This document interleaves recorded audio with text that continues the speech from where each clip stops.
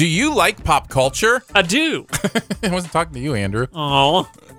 If you enjoy movies, television, all that kind of stuff, we have a lot of fun on SIF Pop Podcast, part of the Studio DNA Podcast Network. So you can come check us out every week. You can listen live or just download it to your podcast feed. Every single week, Aaron breaks down the newest movies that are big in theaters, and I make funny noises. You could probably pick one of those that you would like. You can join us every weekend live by looking at Spreaker.com/StudioDNA, or you can find us in your podcast player of preference by searching for Sift Pop.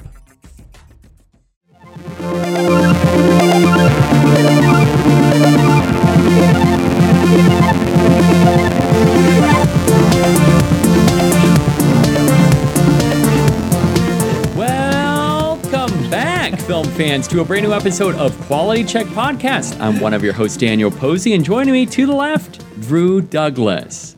Did that opening catch you off guard? It always does. Good. I was telling you right before we started recording, actually we were recording, we're just trimming that part out.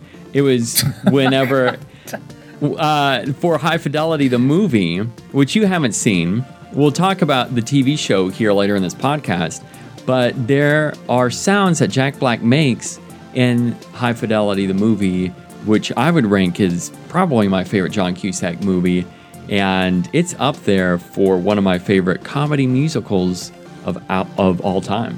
It's good. But So I need to see it. I highly recommend it. I wish I had it on Blu-ray or 4K to give to you so that you can watch it tonight after this recording. Unfortunately, I do not, but I got a lot of stuff I got to watch. You're on hiatus right now. I want a movie hiatus at the moment. We're going to get into that. Okay. I have kind of been as well, but it has been somewhat unintentional. And I've got a lot to get caught up on, and I'm a little overwhelmed just because my queue keeps growing and more movies are added to that list. I did, however, I forgot to say, I was going to tell you on this show, though, I got to see Parasite finally. Oh, did you like it? I dig it, yeah. You don't sound like you loved it. It was, I don't know, it left me thinking a lot about the movie. I really liked the rain scene where they're all at the house, and I don't want to spoil anything, but it's this rainstorm. That's it. That's all I'll say. That was really cool. I thought that was shot well. That was choreographed in terms of like how they set up the movements for everyone, and also I'm making it sound like it was a dance scene, but It gets your heart pounding. I was sweaty. I love that. That was really good, but I don't know. It left me thinking about a lot of things. I will say that immediately after watching it, I liked it, but I have every once in a while, like today, for example, I've been thinking about that on and off. Would you say it's a Best Picture winner? Yeah. It's a surprising Best Picture winner. Yeah. It's cool that it ended up winning Best Picture, but I will end up saying that the film did a few things that caught me off guard in a good way. However, I went in not knowing what to expect because of so many people talking about the unexpected changes every 15 minutes or so. I didn't think it changed all that. I mean, it did, but I was expecting something to be like a lighthearted Jim Carrey comedy, and it would change to something that was really serious and Quentin Tarantino-esque. But, anyways, I just wanted to bring that up real quick. And also, talking about bringing things up, we've got this new segment we'd like to introduce to you called In the News, where we pick one thing in which we think is the best, could be worst thing that we've heard in recent movie news, and we want to share that. I got some I'm excited for, and it kind of hasn't happened yet, but this Thursday we're getting our first look at Candyman. Oh, so the trailer comes out this Thursday. Yeah, right. They got the teaser for the teaser, which is stupid. Well, but I love it. It gets a little buzz going. Have you seen it? The teaser? Yeah, it's like 5 seconds, and they have this thing where you can tweet out Candyman 5 times, and you get a little clip or something. Oh, that's awesome. When we did our most anticipated list of 2020, I believe we went to June, correct? Yep. What did you pick in June? What Not did I Candyman. Pick? Did I pick Wonder I can't Woman? remember. Whatever it is, it doesn't deserve to be there. Candyman's got to be the June most anticipated. I guess because we hadn't seen anything yet, I kind of pushed that aside. But I'm really excited to see what they do with this. This is a spiritual sequel, co-written by Jordan Peele. And I'm really interested to see what they do with this. And especially since Jordan Peele has been kind of pumping this up since before us, I believe. I know it's been very hush-hush for the most part, but I have seen the poster. You texted that to me earlier this morning, and I like it. At first, I'm like, what is this? I'm like, oh, okay. The tagline is a little, I don't know. It's okay. It's like, don't say his name or something like that. I'm interested to see the music. It's been a while since you've seen it, right? The music is one of the most iconic scores ever. It's, I think, one of the best film scores ever by Philip Glass. I am interested to see what they do with the music. Whoever's doing, I don't even know who's doing the music, but good luck. I'm also wondering if Jordan Peele's Twilight Zone has any kind of influence over this, just in terms of how he made the show look.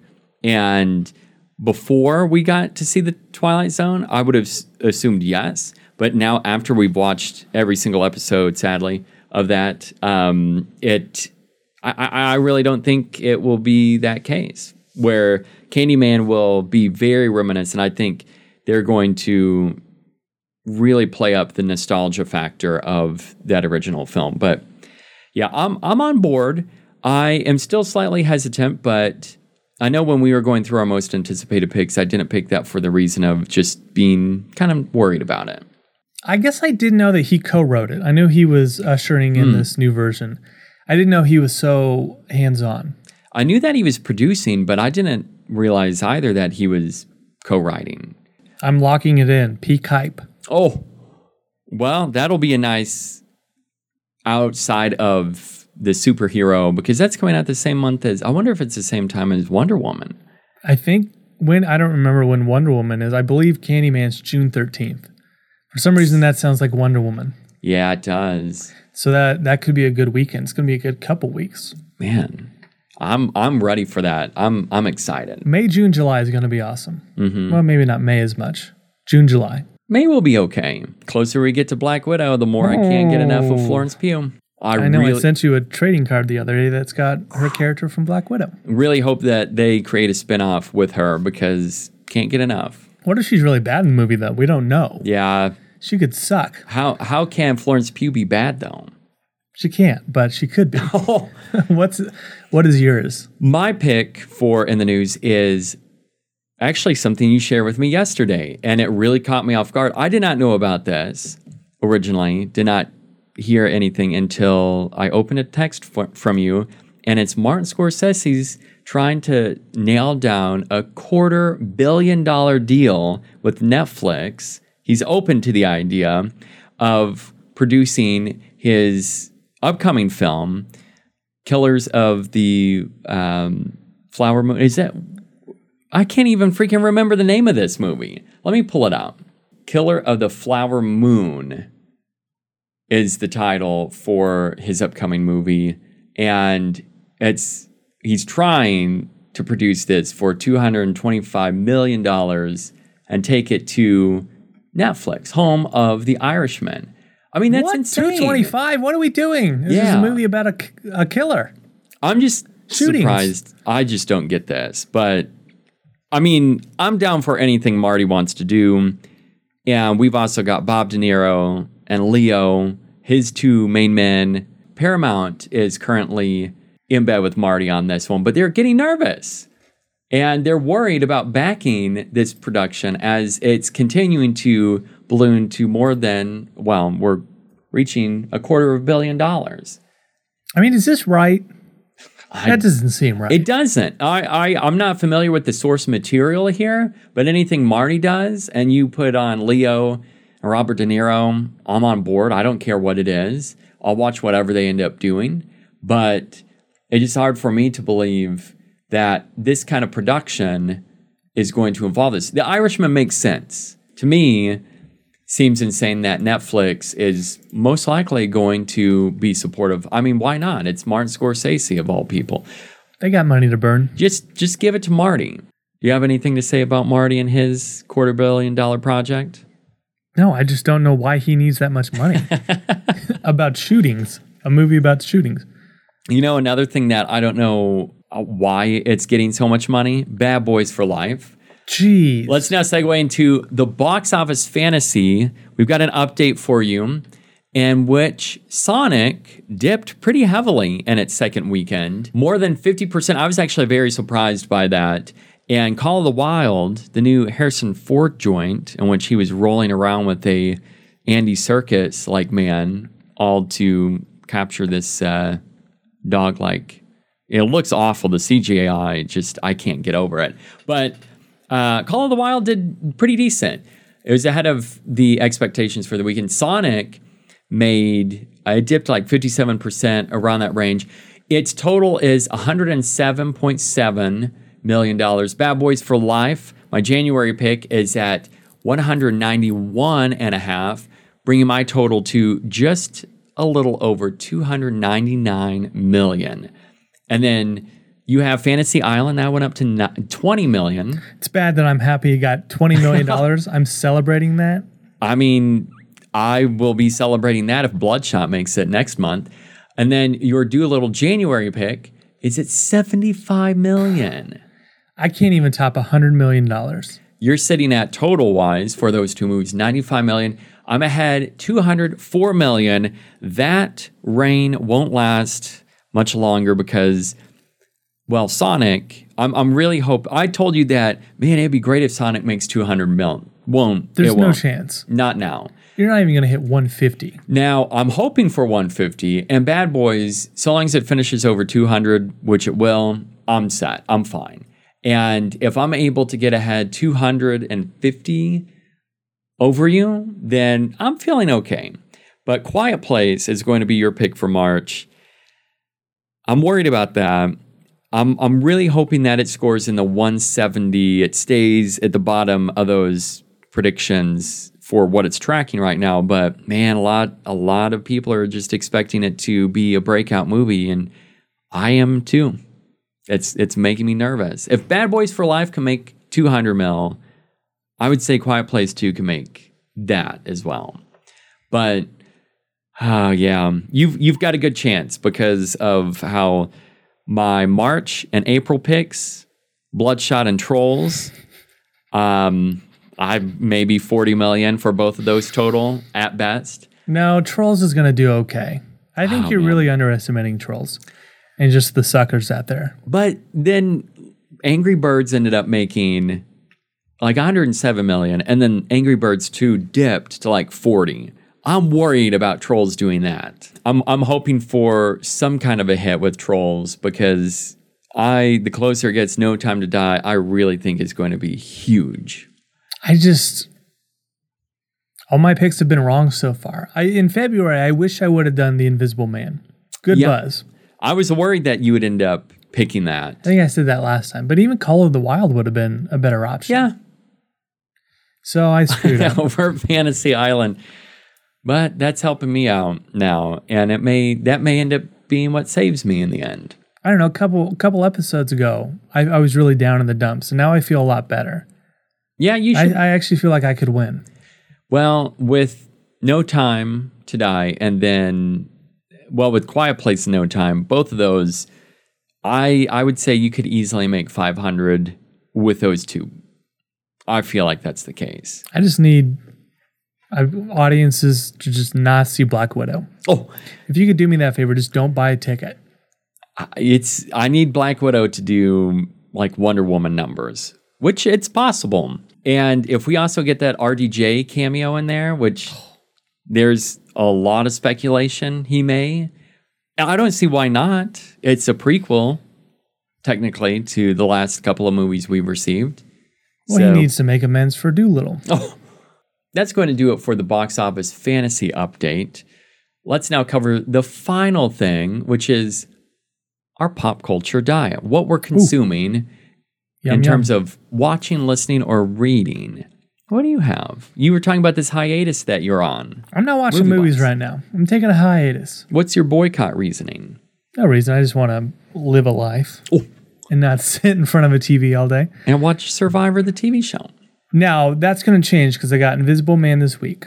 The Way Back next week. So I got some movies I'm going to see. But I've been plowing through Westworld. Season 1, I never watched it. I had watched the pilot originally and for whatever reason didn't love it. But I'm plowing through it because I want to catch up before season 3 premieres next month. And how far are you? I am 5 episodes into season 1. So I'm halfway through season 1. Okay. I do about 1 a night. Just wrapped up seasons 1 and 3 of Veronica Mars, and we watched the movie. And then we were going to rewatch, or I was going to rewatch season 4 with my fiance, who has not seen it. Season 4 really pissed me off, so I'm hoping it's a little better the second time around. And then I also wrapped up my first Apple Plus show, Mythic Quest: Raven's Banquet. How was it? I watched that in like 2 days. And I liked it. I was expecting you to say C. See what? That's the name of the show, yeah. Yeah, it's from Rob McElhenney and Megan Gaines and Charlie Day. And 2 of those people created It's Always Sunny in Philadelphia. Megan writes for that show now. And I like Rob a lot. I find it very funny. Is it worth starting? They're like 20 minutes each. It's you can plow through it.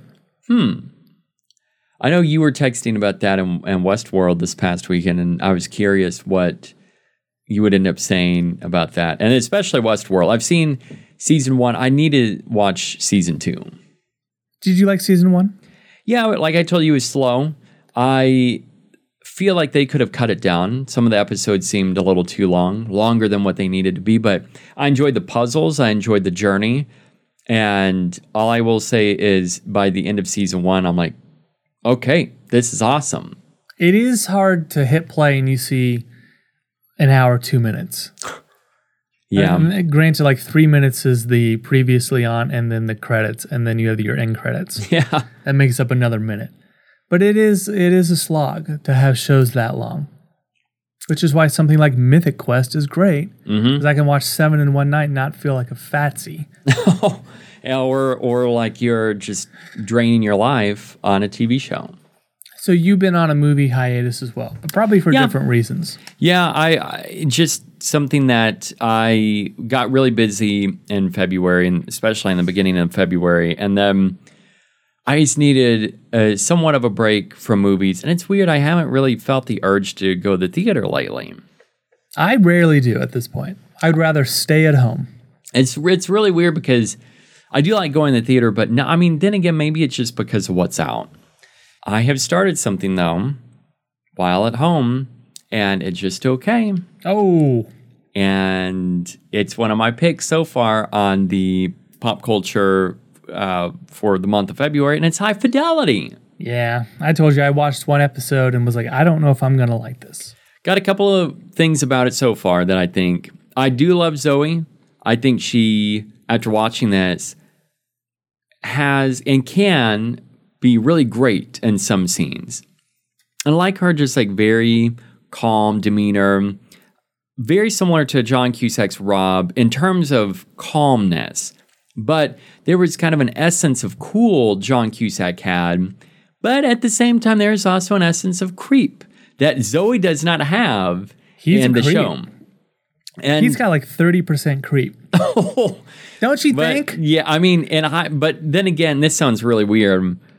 In the movie, it made like I was not like put off by that, and there's a lot I feel like to love about the movie High Fidelity, especially the supporting cast. Which brings me to my next point for High Fidelity, the show. The supporting cast is okay. It's like just okay. And I remember Jack Black, anytime he was on screen, he was chewing scenery, and his chemistry was off the charts. I loved him. That was like the first movie I remember with Jack Black seeing with him and thinking, I can't wait to see more of this guy. And that's with pretty much everyone. Even the main actress, I can't remember her name, but she was the main love interest of John Cusack in the movie. The person who is that for Rob and the TV show is okay. Like I like the guy, and I may actually like the actor better and like kind of his character, but they have more time to flush all of that out. My problem, though, is that kind of with that character they're able to dive into, they're not diving into other elements of characters, including Rob, played by Zoe, and that would make her more interesting. And I'm really surprised by that. They're short episodes, and I've just seen 2 so far, and I like it. It's okay. Like, I would probably give it like a C grade. Well, you're only 2 into it. Yeah, and it's just not really blowing me away. I do like some of the musical references. I watch it with my girlfriend, and she's like, I don't like this at all because I don't get any of these references. I do, and I think it's funny, and it adds to why I like it, which made the movie a lot of fun because of the musical references as well. All right, I'll watch it. And quit dropping hints. That's I will say that it is worth watching, but the movie has a lot more heart, has a lot more energy, and the characters, which it's, with it being a TV show, there should be more of a dynamic there among other characters, and they just don't have it like they did in the movie. But we'll see. I'll still finish it, go through it, but that's my main thing that I'm working on right now. It's just TV Fest. Yeah, I would say so. And as far as movies, like I said, I did Parasite, and I'm glad I finally saw that, but I still need to watch Marriage Story. Oh, I haven't either. Not sure when I'll get around to that. I'm just going to go ahead and chalk that up to not going to watch. Well, all I can say that will end up ending us here is Laura Dern. Can't get enough of her. Really? Why? No reason.